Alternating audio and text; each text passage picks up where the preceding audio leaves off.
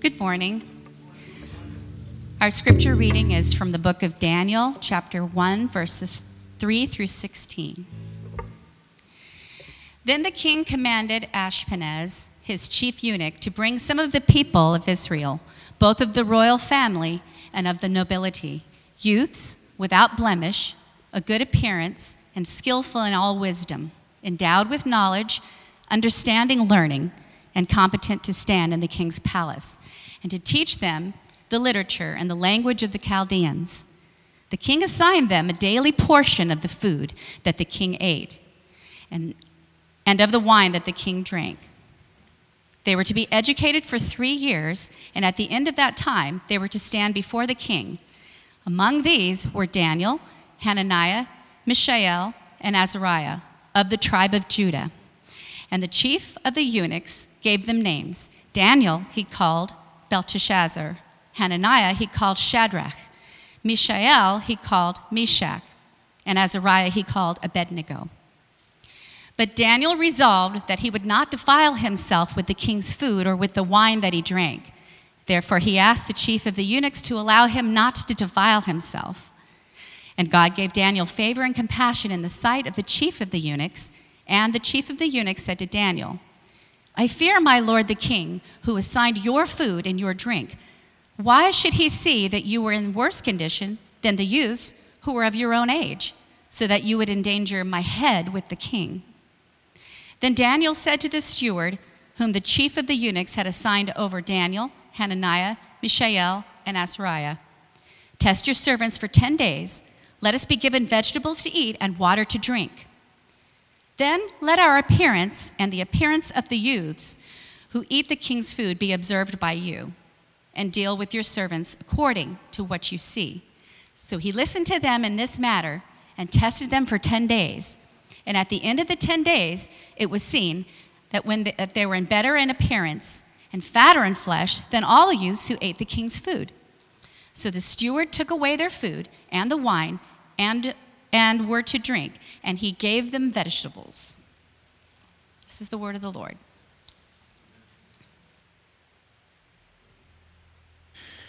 If you don't have your Bibles there yet, go ahead and get them there, because we're going to be diving deep into that passage Cheryl just read for us. This past week, if you didn't know, was the third Thursday of January, which is actually a pretty significant day in our calendar year for a couple of reasons. First of all, it's Rainn Wilson's birthday, which is very important. But even more important than that, a recent study that was put together by CityLab found that the third Thursday of January is the day when the majority of Americans give up on their New Year's resolutions. So congratulations if that was you. You're the majority of Americans. Take heart, though, you are not alone. I am right there with you. If I'm being totally honest, I'm really good at making big resolutions, bold resolutions, and at the same time, I'm really bad at following through on them. You can ask my wife. She lives with me. I'm like cold turkey, and then it's just crazy. Last year, I made big, bold resolutions related to my physical health. I'm 35 now. I'm falling apart. Life is not great. All of my bad eating habits for years are just catching up to me. And so I made this big, bold resolution last year that I was going to get healthy, I was going to get strong, and I was going to get fit. Not like college fit, but like 28-year-old fit. Okay, that's like close enough to healthy again. I thought it'd be doable. So one of the things I tried last year was the carnivore diet. Anybody ever heard of the carnivore diet? It is as crazy as it sounds.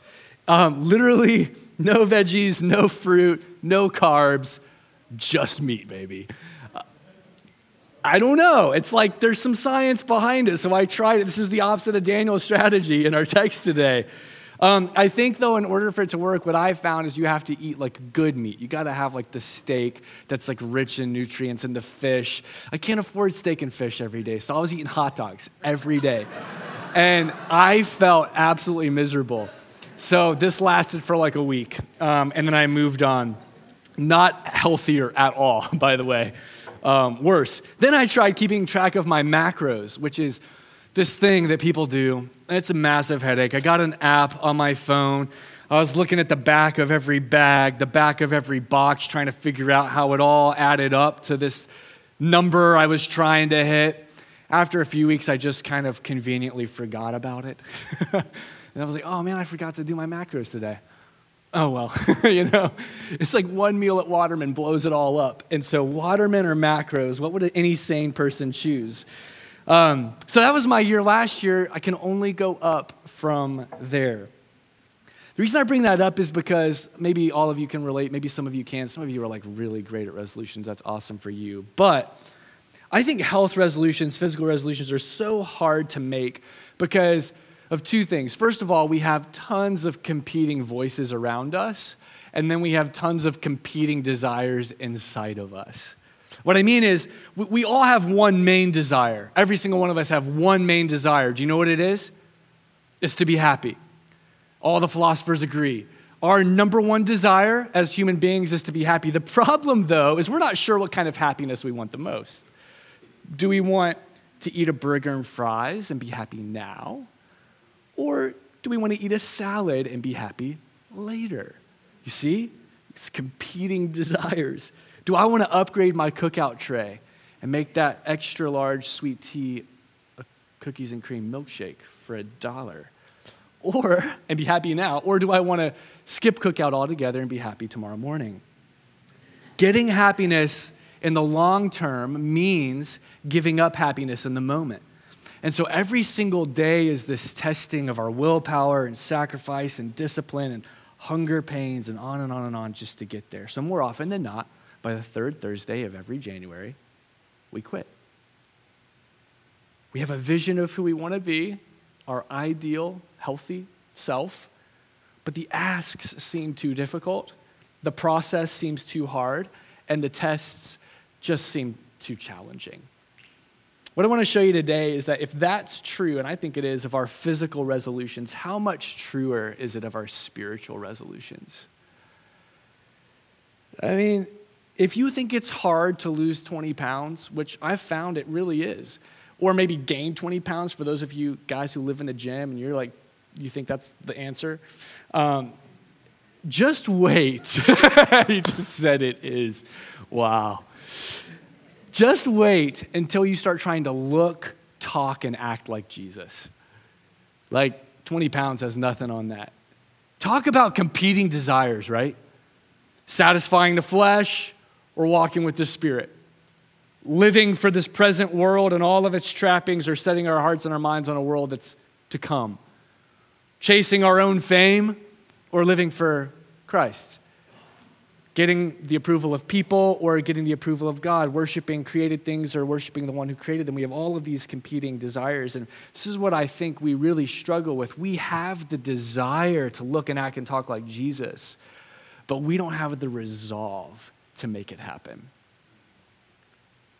The asks seem too difficult. The process seems too hard. The tests seem too challenging. But even more than all of that, I think the cost seems too great. Our culture has shifted to the point where sociologists are now saying that we're no longer a post-Christian society, but we have now shifted into an anti-Christian society. And we might not feel that so much in Billy Graham land. We're still in the South, but we're feeling it a little bit more year after year. It's another way of saying that our culture hasn't just outgrown Christianity. It's a way of saying that our culture is actually opposed to Christianity. We have values and beliefs that don't just not align with culture, they collide with culture. So much so that it's starting to feel more and more like we are exiles in our own country. So spiritual resolve doesn't just mean choosing the right desires. It means choosing the right desires even when it could cost us everything. That's why this first glimpse into the life of Daniel is so important for you and me today. Because we see a man of resolve. Look back at verse 8. But Daniel resolved, circle that word, that he would not defile himself with the king's food or with the wine that he drank.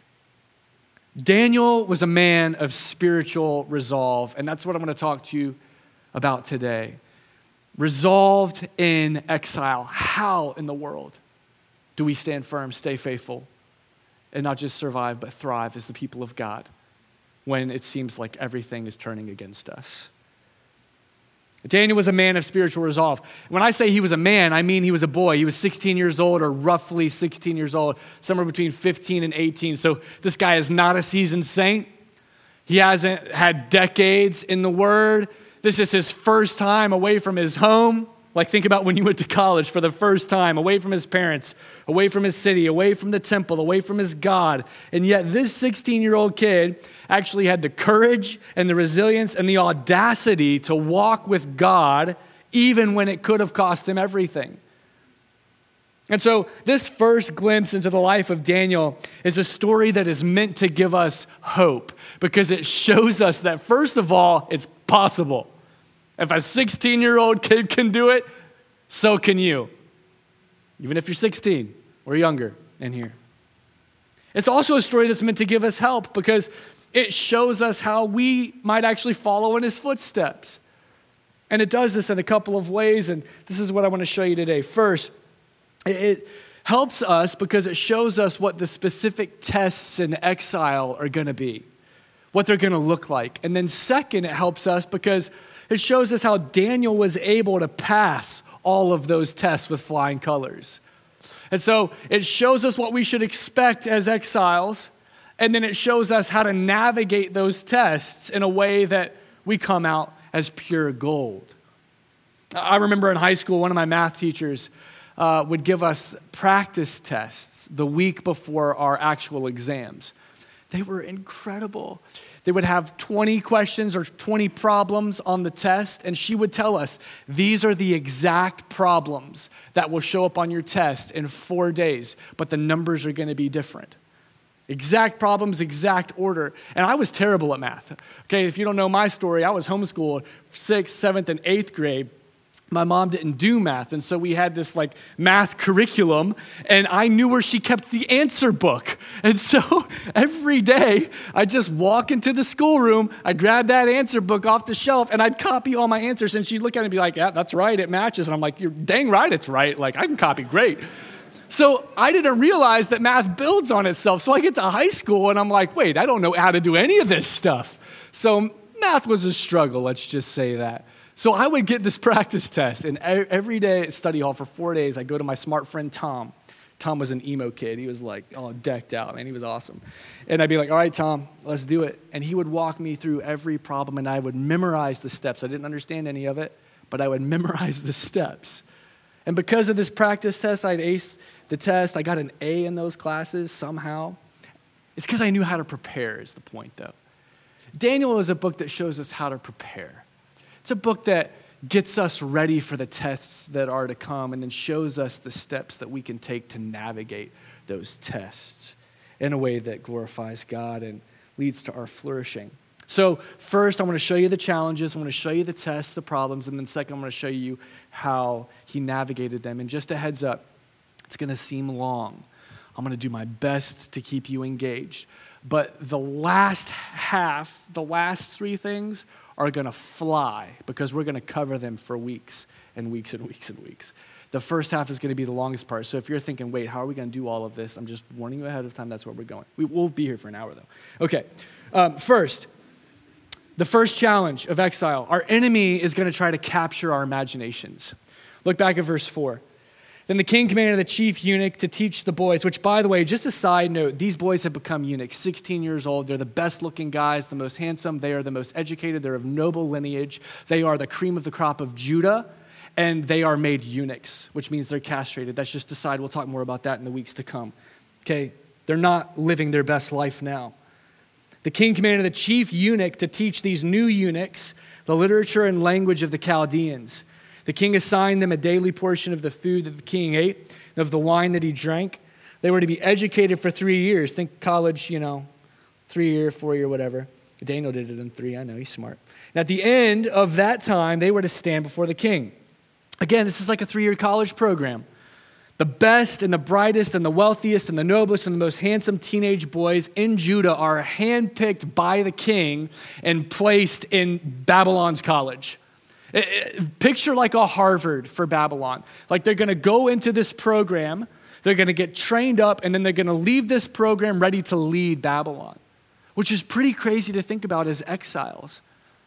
They're about to get an education like no other. The thing about this program, though, was that it was much more than just a re-education of their minds. It was much more than learning the language and the literature. It was not just a re-education of their minds. It was meant to be a reorientation of their hearts as well. So on top of being presented with a brand new language, they were being presented with a completely new vision of what it meant to live the good life. This is so significant when it comes to exile. They weren't just going to class, they were getting the king's food and the king's wine. They were having parties. They were being presented with Babylon's culture as if this is the way to live. I just kind of picture a frat house on a college campus. Like that's essentially what they are. They've just been thrown into it. Except it's not Blue Ribbon, it's not Taco Bell every night. They are literally eating and drinking off of the king's table. He's doing everything he can to woo them and to wow them, to capture their imaginations, to stir their hearts after Babylon's way of life. It's really, really significant. This is so fascinating to me because it shows that the Babylonians' main goal wasn't just to control these people's bodies. They could have done that by putting them in chains and cracking a whip. Their goal was to capture their imaginations. They are not throwing them into a dungeon. They're not torturing them. They're not brainwashing them until they cave in. They are trying to woo them with pleasure and luxury and comfort so that they go by choice. I just picture the old Disney movie, Beauty and the Beast. I have young kids, so I've been watching that recently. You haven't seen it in years. It's a good one, though. There's this little candle guy who he comes out and like Belle wants to leave. She's a prisoner. She's a new prisoner. And this candle guy comes out and he's singing and dancing and all of the dishes join in. And it's like this incredible Broadway, just like on the spot. And it's amazing. And they're doing everything they possibly can to convince Belle that she's not a prisoner. She's a guest. That's what the song's about. Because they're hoping if they can convince her that she's a guest, then she'll give in to Stockholm Syndrome and fall in love with this hideous beast that kidnapped her and almost killed her dad so that they'll get married and break the spell and everyone will live happily ever after. That's what the movie is. It would never get made today. This is essentially what's going on in Babylon. They're pulling out all the stops, trying to convince these 16-year-old boys that they're guests and not prisoners. They're doing everything they possibly can to try to capture their imagination with their way of life, with their vision of pleasure, with their understanding of the world. Because they know that if you want to motivate anyone, you can't just tell them what to do. If you want to motivate someone, you've got to get a hold of their love and their awe and their heart. I could tell you what to do till I'm blue in the face. You're not going to listen to me. You're going to do what you want. You're going to do what you love. You're going to do whatever has captured your imagination, what looks true to you. Like, that's what it looks like to flourish. You're going to do that. So that's what they're trying to do with these boys for 3 years, trying to convince them. Guys, write this down. It's pretty basic. That's what exile is always like. It is a battle of worldviews. It is a battle of visions of what it looks like to thrive and flourish in the world. It's a competition between two different ideas of what it looks like to live life to the fullest. And the genius of Babylon, which represents all of the world system, which we'll talk about more in the coming weeks, but Babylon is not just a city in time and space. Babylon represents all that is evil in the world. That's why it shows up again in Revelation. It's the capital city of the prince of the power of the air, the god of this age. So it represents the entire world system. The genius of the world system is its ability to colonize the exiles wandering in it. so that they don't just look like them, but they buy into their vision for humanity. As an exile, this world system's main goal is to colonize you so that you look just like them and love the exact same things they love and worship the exact same things they worship. We're all about anti-colonialism, which is a good thing. You are being colonized even now by this world system. The culture of hell is trying to invade your heart and your life to make you love what it loves and do what it does. That's what exile is always like. So be on guard, pay attention, because everything you do is doing something to you. Everything you watch is painting a picture of what it looks like to flourish. Hollywood is so good at this. It's called soft warfare. You know what I'm talking about? Culture, ideas, music, art. This is what it looks like to have good sex. This is what it looks like to enjoy life and life to the fullest. This is what it looks like to be successful. This is what it looks like to thrive. Shaping you, colonizing you. Everything you read, everything you listen to is trying to capture your imagination, so make sure you're not being colonized by Babylon. Do you see that? Second, our enemy isn't just trying to capture our imaginations. He's trying to compromise our morality. Look back at verse 8. Daniel resolved that he would not defile himself with the king's food or with the wine that he drank. In other words, there was something about this food and there was something about the wine that was defiling. And so if Daniel had eaten it and Daniel had drinking it, he would have been compromised deep within his soul. Something would have shifted, something would have changed. This was not a nice or a neutral gesture from the king. It was food that he knew violated the dietary laws that God had laid out for the people of Israel. It was food that he knew, if they ate, would compromise their souls. And so he's giving them a gift, but no gift is neutral. Nothing is innocent. It's a fishhook gift. It's a nice, juicy worm, but underneath that worm is a fishhook. And if they were to bite that, they would have started the process of inward decay. It wasn't pure, it wasn't kosher, so it was off limits. In a lot of ways, it was like the tree in the Garden of Eden. So Babylon comes along, just like the serpent did back then, lays out this feast and is like, really? God said you can't have this? You can't eat my food? It's fit for a king. You can't drink my wine? It's the best in the world. It was a small ask, but it wasn't a neutral ask, and it would have required compromise. Guys, I think this is really important for us because this is something that didn't look like a big deal. I mean, eat the food. You're not in prison. Like, just be thankful that the king's being nice to you. Just drink the wine. What's the big deal? But Daniel knew that it was actually a make or break issue, and so he couldn't budge. I think, and I'm going to prove this in a minute, but I think he knew in that moment that if he had compromised, it would have changed the trajectory of his life in exile. Every little decision, every seemingly little decision has massive impacts on the way we live our lives into the future. For example, I'm reading this book right now by James Clear. Anybody read Atomic Habits? It's really good. Greg in the back, my man, I'm pretty sure you recommended it to me. Thank you.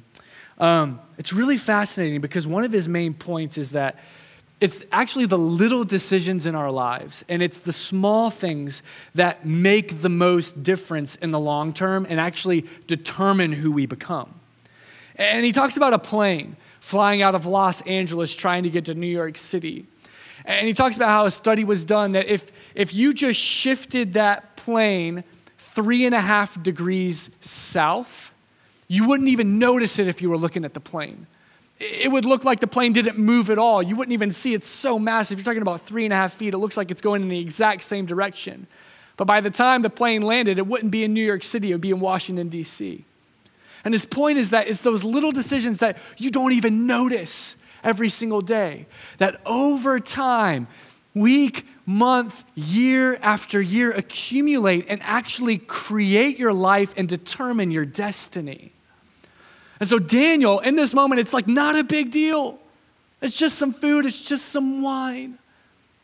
But that compromise would have shifted the trajectory of his life in exile. So he had to stand firm. Guys, Babylon is always trying to get us to believe that little decisions don't make a big difference.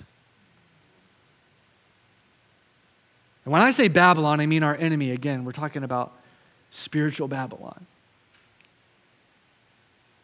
A little compromise over here, a little compromise over there won't hurt you one bit. It won't even be noticeable, it won't register on the scale. It's just food. The reason he's trying to do that is because our enemy knows that if he can get us to compromise in the small things, he can dictate the trajectory of our lives. And so he tries to convince us that obedience is nothing more than legalism.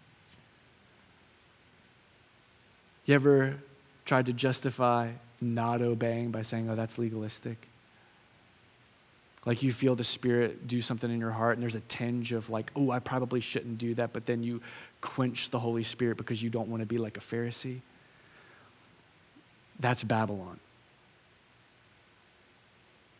He convinces us that a pursuit of holiness is Pharisaism. Like being like a Puritan is almost viewed as an insult. Now the Puritans did some bad stuff. Like they weren't perfect. But what the Puritans did do well was they pursued holiness. They fought sin. He tries to convince us that a stand for righteousness is nothing more than self-righteousness. And I remember when I got saved when I was 16. I went to a Christian college in Pennsylvania. I was really, really raw. And I remember, I think it was probably my junior year, I got like serious. I won't go into detail. Maybe another day I'll tell this story, but I was staying in my professor's attic for 2 days. It was a weird assignment, that Christian professors give students. It was like a solitude and whatever, and it was fasting. I didn't know it was fasting. That's another story. So I'm up there starving, and I'm mad because I didn't know I was supposed to be fasting, and I'm in this attic, and I have my Bible, and I just started reading through the New Testament, and I started seeing all of this stuff jumping off the pages at me about sexual morality, about crude humor, about all like arrogance and pride and anger and all of these things. And I'm reading bitterness and resentment. And I literally had this moment in that professor's attic where I just started weeping and I'm like, I'm a dead man. I do all of this stuff. And so anyways, I leave the attic. I escape actually early. Again, another story for another time. And I'm like determined. I'm going to try to follow this book, like really follow it. And I mean, one of the big things in a dorm and on a soccer team is like humor, And I remember like not laughing at some stuff and like not joining in with, we're all like Christians, crazy stuff. We're like Christians, and we're just like all this crude sexual humor. And I remember the first time I took a stand and I'm like, I'm not laughing at that. You shouldn't laugh at that either. Man, I got beat up by my Christian brothers. I was a Pharisee, I was legalistic, I was pious, I was better than them. I'm like, I'm just trying to do what the book says. It's Babylon trying to convince us that if you want to be really mature and really godly, don't sweat the small stuff. You've got grace, so you don't need to obey the law anymore. You ever heard that? Guys, this is the exact opposite of what Jesus taught. Literally the exact opposite of what Jesus taught. This is the exact opposite of what the apostles taught. I promise you, if you go home and read that New Testament, it's going to blow your mind. And yet, what I'm afraid is that many American Christians actually believe this, bought into this lie. So much so that I think we actually take pride in it and wear our compromise almost like a badge of honor. Look how much I've arrived. How much I understand grace. Yet Paul would say, wait, you have grace, should you just keep sinning? No, God forbid. And so this badge of honor, we say things like, man, I know all of the lyrics and I jam out to all of the coolest songs, even the ones that glorify sin and defile my heart. And I know right now you're thinking that's such a little thing. That's such a small thing. And I'm like, yeah, you're right. It's like food and wine at the king's table. But it's doing something to you because everything you do is doing something to you. We say things like, oh, it's just got a cool beat. I just dance, I'm not even listening to the lyrics. Okay, whatever. We say things like, and this is our badge of honor, I can watch all the nudity I want in any movie or HBO series or whatever. I'm not affected by it. I can have the world present to me their vision of sex, their vision of pleasure, and just be like, yeah, I'm numb. I'm so mature. It doesn't do anything to me. All the violence, it's just a good story. Because I remember when 50 Shades of Grey came out several years ago. I'm not gonna beat up on you, don't worry. Like, just be gentle here. My rod is gentle, right? I'm gonna be gentle, but it is a rod. I remember when 50 Shades of Grey came out several years ago, and I was actually really surprised at how many Christians were boasting in the fact that they could watch it and not be compromised. It was a badge of honor. Essentially, forget Me Too, Forget Christ's sexual ethics. Forget Matthew 5 and 1 Corinthians 6 and Colossians 3 and all the rest. We have outgrown purity. We have outgrown righteousness and holiness. We are on another level now. That's Babylon. That's the enemy. That will change the trajectory of your life, and it will lead you to a destination that you never dreamed.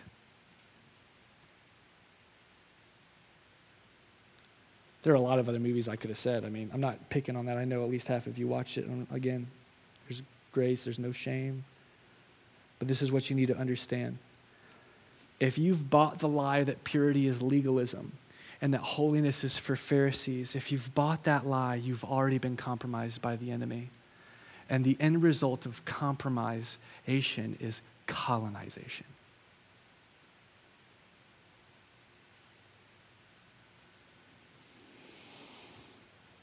Every decision we make is determining the path of our life. So there's no such thing as a small choice. There's no such thing as a neutral gift in exile.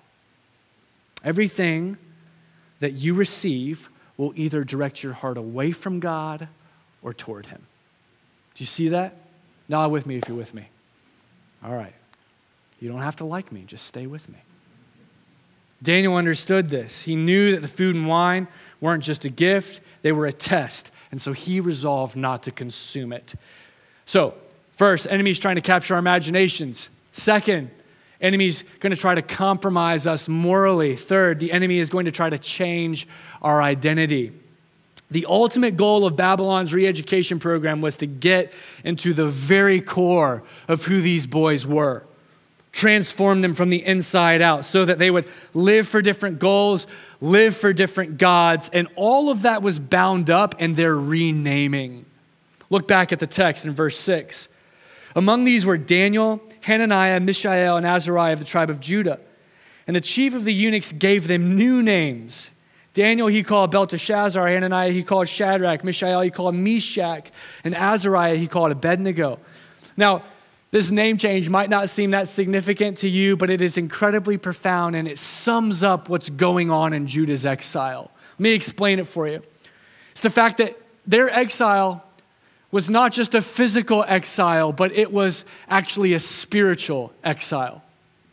It was a battle not just between Babylon, the literal city, and Judah, the literal city. It was a battle between the kingdom of hell and the kingdom of heaven, spiritual cities. Yahweh against Marduk, the chief god of the Babylonians. El, which is the Hebrew word for God, which we're going to see in a minute, versus Bel, which is Marduk's other name. The seed of Eve against the seed of the serpent. The Messiah against the dragon. That's what this exile is all about. Jerusalem didn't just represent a physical geographical location in time and space. Jerusalem represented the kingdom of heaven on earth. This is where the glory of God dwelt, in the temple. And Babylon was the same way, only it represented the kingdom of hell. And while this is going to show up throughout the book, it starts with the names of these 4 boys. See, all 4 of these guys had names, and within their names was the name of God, El or Yahweh. So El, at the end of Daniel's name, literally makes his name mean, I submit to El, or I serve El, the God above all gods. El is my judge, essentially. Mishael also has God's name embedded in it. You see the El at the end of Mishael, that's God. And it means this is who God is. This is who El is. Hananiah and Azariah, they have the suffix Yah in their name. You know what Yah is short for? Yahweh. God above gods, right? One of their names was Yah has been gracious. The other, Yah has helped. So their names pointed to their allegiance to El, to Yahweh, their identity as his people. Babylon had to change that. Mishael has his name changed to Meshach, which means despised and humbled before my God. Hananiah is changed to Shadrach, which means I fear Aku, which is one of their gods. Azariah is changed to Abednego, which means servant of Nebo, another one of their gods. Daniel's name is changed to Belteshazzar. Bel is the Semitic name for Marduk. Marduk is the chief god of the Babylonians. And I just want to, foreshadowing here, do you know what Bel looked like? A dragon with a forked tongue. Go back to the serpent at Genesis, go to the dragon in Revelation. This is where it gets crazy. This is where you start to see the spiritual warfare and the exile and all its many colors, because Bel wasn't just the chief god of the Babylonians. I need to go down a rabbit trail, okay? Stay with me. I had Caleb read it first. He said it made sense. It's going to get technical, and I need you to lean in, but we're going to get back to a point, and it's going to blow your mind if you can hang, okay? Bel wasn't just the chief god of the Babylonians. In ancient Ugaritic texts, so think ancient Canaan, Bel is called Baal, B-A-A-L. You remember that name from your Old Testament? In the regions just north of Israel, he was worshipped as the top god, the god of gods in their pantheon. So places like Tyre, Sidon, Ugarit worshipped Baal as the king of the gods. Again, you might remember from Israel's history, they loved worshiping Baal, which is one of the main reasons God allowed them to be conquered 100 years before Judah. Now get this. This is another crazy thing that's going to show up later on in Daniel. One of Baal's nicknames was the Cloud Rider, because everyone in ancient Canaan and even in Israel believed that he was the one who controlled the clouds and controlled the rain. And he was the reason that the promised land was flowing with milk and honey. He was the Cloud Rider. He was the one who provided the good life, which is really fascinating because later on in Daniel, he's going to call Jesus the Cloud Rider. I can't wait for that chapter. It's awesome. It's a couple months down the road. Now, listen, you might remember if you've read the book of Kings that King Ahab married a woman named Jezebel, and she was from a family that worshiped Baal. And so when he married her, they built a house of worship for Baal in Israel. They appointed 450 prophets, and these prophets just started going around and killing all of the prophets of God, the prophets of El. Again, it's Bel versus El, Baal versus Yahweh. It was one of the darkest times in Israel's history.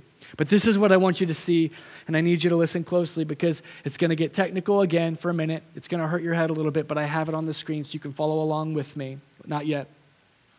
I have to show you this because it's so heavy and it's so vital to what is going on in Daniel's exile and these boys' exile. So vital for you and I to understand what's going on in our exile as well. in our spiritual war that we can't even see. Look at this paragraph with me from Dr. Michael Heiser, PhD, Hebrew Bible, Semitic languages, teaches ancient history, Hebrew studies, among other things. Look at this. I've put in red some stuff that I really want you to see.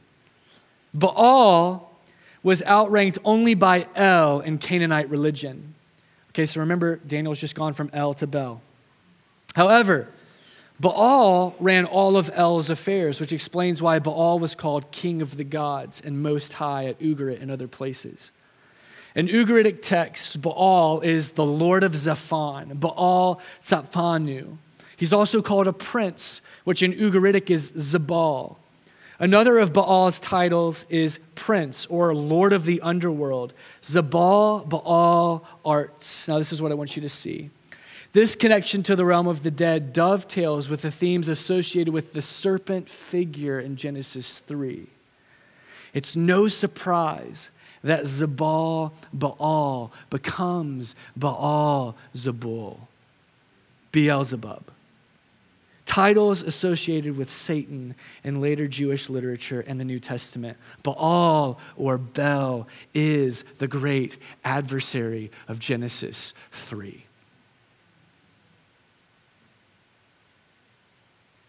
Judah's exile was not primarily physical. It was primarily spiritual. It was the same battle that was being waged in Genesis 3. It is the same battle that comes to its climax in Revelation 12. It is the dragon against the lamb, the serpent against the seed of Eve, darkness against light, evil against good, hell against heaven. And by changing these boys' names, Babylon was saying, the battle has already been won. You might as well go ahead and surrender. Bel is greater than El. And from now on, Daniel, you will wear his name. One of the greatest challenges in exile is that one of the greatest goals of Babylon is to get us to believe that God has lost the battle. It's over. He's been overtaken. He's been subdued. He's been rendered useless in our secular Babylon. He has been outgrown and set aside, and we have replaced him. And so to identify with him, to have any kind of identity in him is an exercise in futility. Any allegiance to him is nothing more than social suicide, cultural suicide. And so what's the point? Give up now. This is what the Babylonians were trying to do with Daniel and his friends. They gave them the names of their pagan gods so that they would have to hear every single day, every time they were called by anyone, your God is dead. Your God is dead. He lost. We won. Give in. Surrender. Over and over and over again. Belteshazzar, Shadrach, Meshach, Abednego. Resistance is futile. Now listen, I know you haven't been given new names, but the God of Babylon is the God of this age. The serpent's still there. Prince of the power of the air. He's still trying to do the same thing with you and with me. He's trying to do exactly what he did with those boys back then. Identifying with Jesus in our culture, in this Babylon, is basically like admitting you're a caveman. Like, you don't like science. You don't like reason. You're a superstitious loon. You don't understand progress. You're on the wrong side of history. And if you don't want to lose everything, you need to just go ahead and accept that allegiance to him is cultural suicide. Just change your identification, why don't you? Guys, these are the challenges that every single one of us face in exile. Our enemy wants to capture our imaginations, compromise us morally, and change our identity and our allegiance as a result. So the big question then is, how in the world were these boys able to stand firm? 16-year-old boys. Are you kidding? How? how could they demonstrate that kind of faithfulness and that kind of resolve in the face of that kind of opposition? And then how can we do the same thing? 3 things I want to show you. Like I said, we're going to fly through them because the next couple of weeks I'm going to expound on them. First, Daniel and his friends were able to keep their resolve because they were ready for the test. They knew it was coming. I'm going to spend more time talking about this again when we get into chapter 3. It's important to note right now, though, these boys and their parents knew that exile was coming because they heard the prophets and they believed the prophets. And so as a result, they drenched themselves in the scriptures leading up to the exile. Morning, day, night, they were in the Torah over and over and over again, memorizing the stuff, preparing for the test that was to come. It was like studying for the exam. They were getting ready for it. Again, we're going to talk more about it in chapter 3 because it's a great lesson for parents, but this is the truth, and I want you to write this down. You won't possess anything in exile that you don't carry with you from home. So, if you want to be able to fall back on the Word of God in exile, you've got to drench yourself in it when you're at home. If you want to experience and enjoy the presence of God during persecution, you've got to develop the practices, the disciplines that lead to an experience and enjoyment of the presence of God. If you want to be able to sing praise songs in prison, like Paul and Silas did, those songs that gave them the courage and the hope and the joy to get through it, you've actually got to listen to Christian songs and learn them and get them in your heart so that they're there. I read a story several years ago in a book called The Insanity of God, which is one of the best books I've ever read, specifically about what God is doing all around the world through the exile and suffering of his people.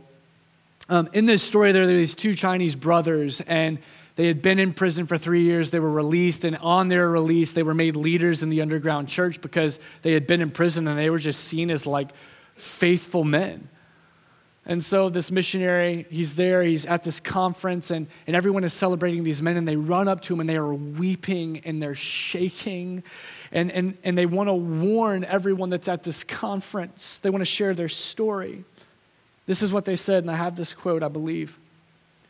When we were arrested, we barely knew who Jesus was.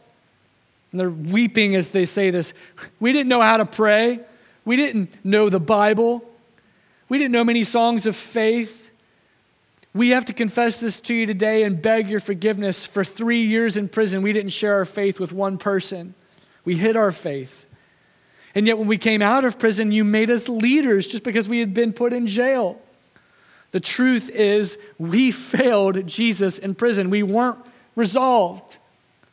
Please listen to us because this is true. And this is what they said. You can only grow in prison what you go into prison with. You can only grow in persecution what you take into it. Guys, we got a little bit more of comfort, right? We're still in America. We're still free. Praise God. We're still at home, even though we're in exile. But harder days are ahead. And you need to start preparing. I was thinking about my twin this past week as I was preparing for this because he has a similar story, but on a positive side, and I want to share this to encourage you. We're fraternal twins, so we really don't look anything alike. He didn't lose his hair, as I always say. If I'm being totally honest, he's a lot more attractive than I am, okay? He got the good looks, and I guess I got like personality? Thanks, God. Anyways, he was going to get his master's in the UK, and he always had girls sort of chasing him and trying to date him and everything, and he knew that going to another country, he was just going to be bombarded with temptation. No community, no family, no church, no accountability, no one who even cared how he talked, what he looked like, how he lived, how he acted. So leading up to this trip, And he just prayed and prayed and prayed, drenched himself in the word, asked us to pray for him, asked us to check in as much as we could so that he could be ready for the tests that were waiting for him. He knew it was coming. First night there, first year orientation was at the pub because it's the UK, everything's at the pub. Everyone's drinking, everyone's getting a little drunk, and of course, just as he expected, the test came. First night, fish hook. Every gift has a path. Nothing is neutral. Every pleasure is leading you somewhere. You just need to know that. Fish hook right here. First night. In that moment, there was a battle of competing desires. What he wanted in the moment? What he wanted the most? What the world says is good and what God says is good. What the flesh is craving, what the spirit is promising. Competing desires. But he was prepared. It didn't catch him off guard. Drenched in the word, powered up by prayer, walking in the spirit. And so in that moment of competing desires, guess which one won out? He looked at her and he said, "No thanks, I'm a Christian." The trajectory of his life and that one response.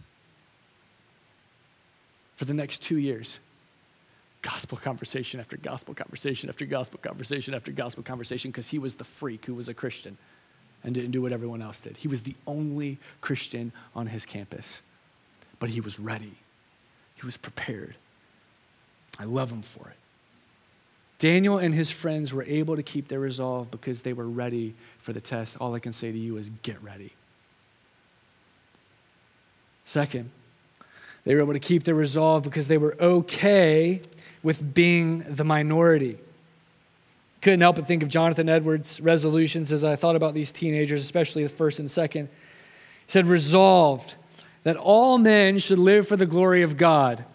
Resolved second, that whether others do or not, I will. Determination to do what you know is right, what you know is good, what you know is best, even when it means it will make you different. This is what it looks like to fear God and not fear people, by the way. This is what it means to love and care about divine approval and not human approval. This is Matthew 10:28. Don't be afraid of those who want to kill your body. They can't touch your soul. Fear God only, who can touch your soul and your body in hell. So the big question that you and I need to answer today is, who do we fear? Whose glory are you living for? Whose opinion matters most? Who do you revere? For Daniel and his friends, it was clear. They didn't care if they were the only ones who took a stand.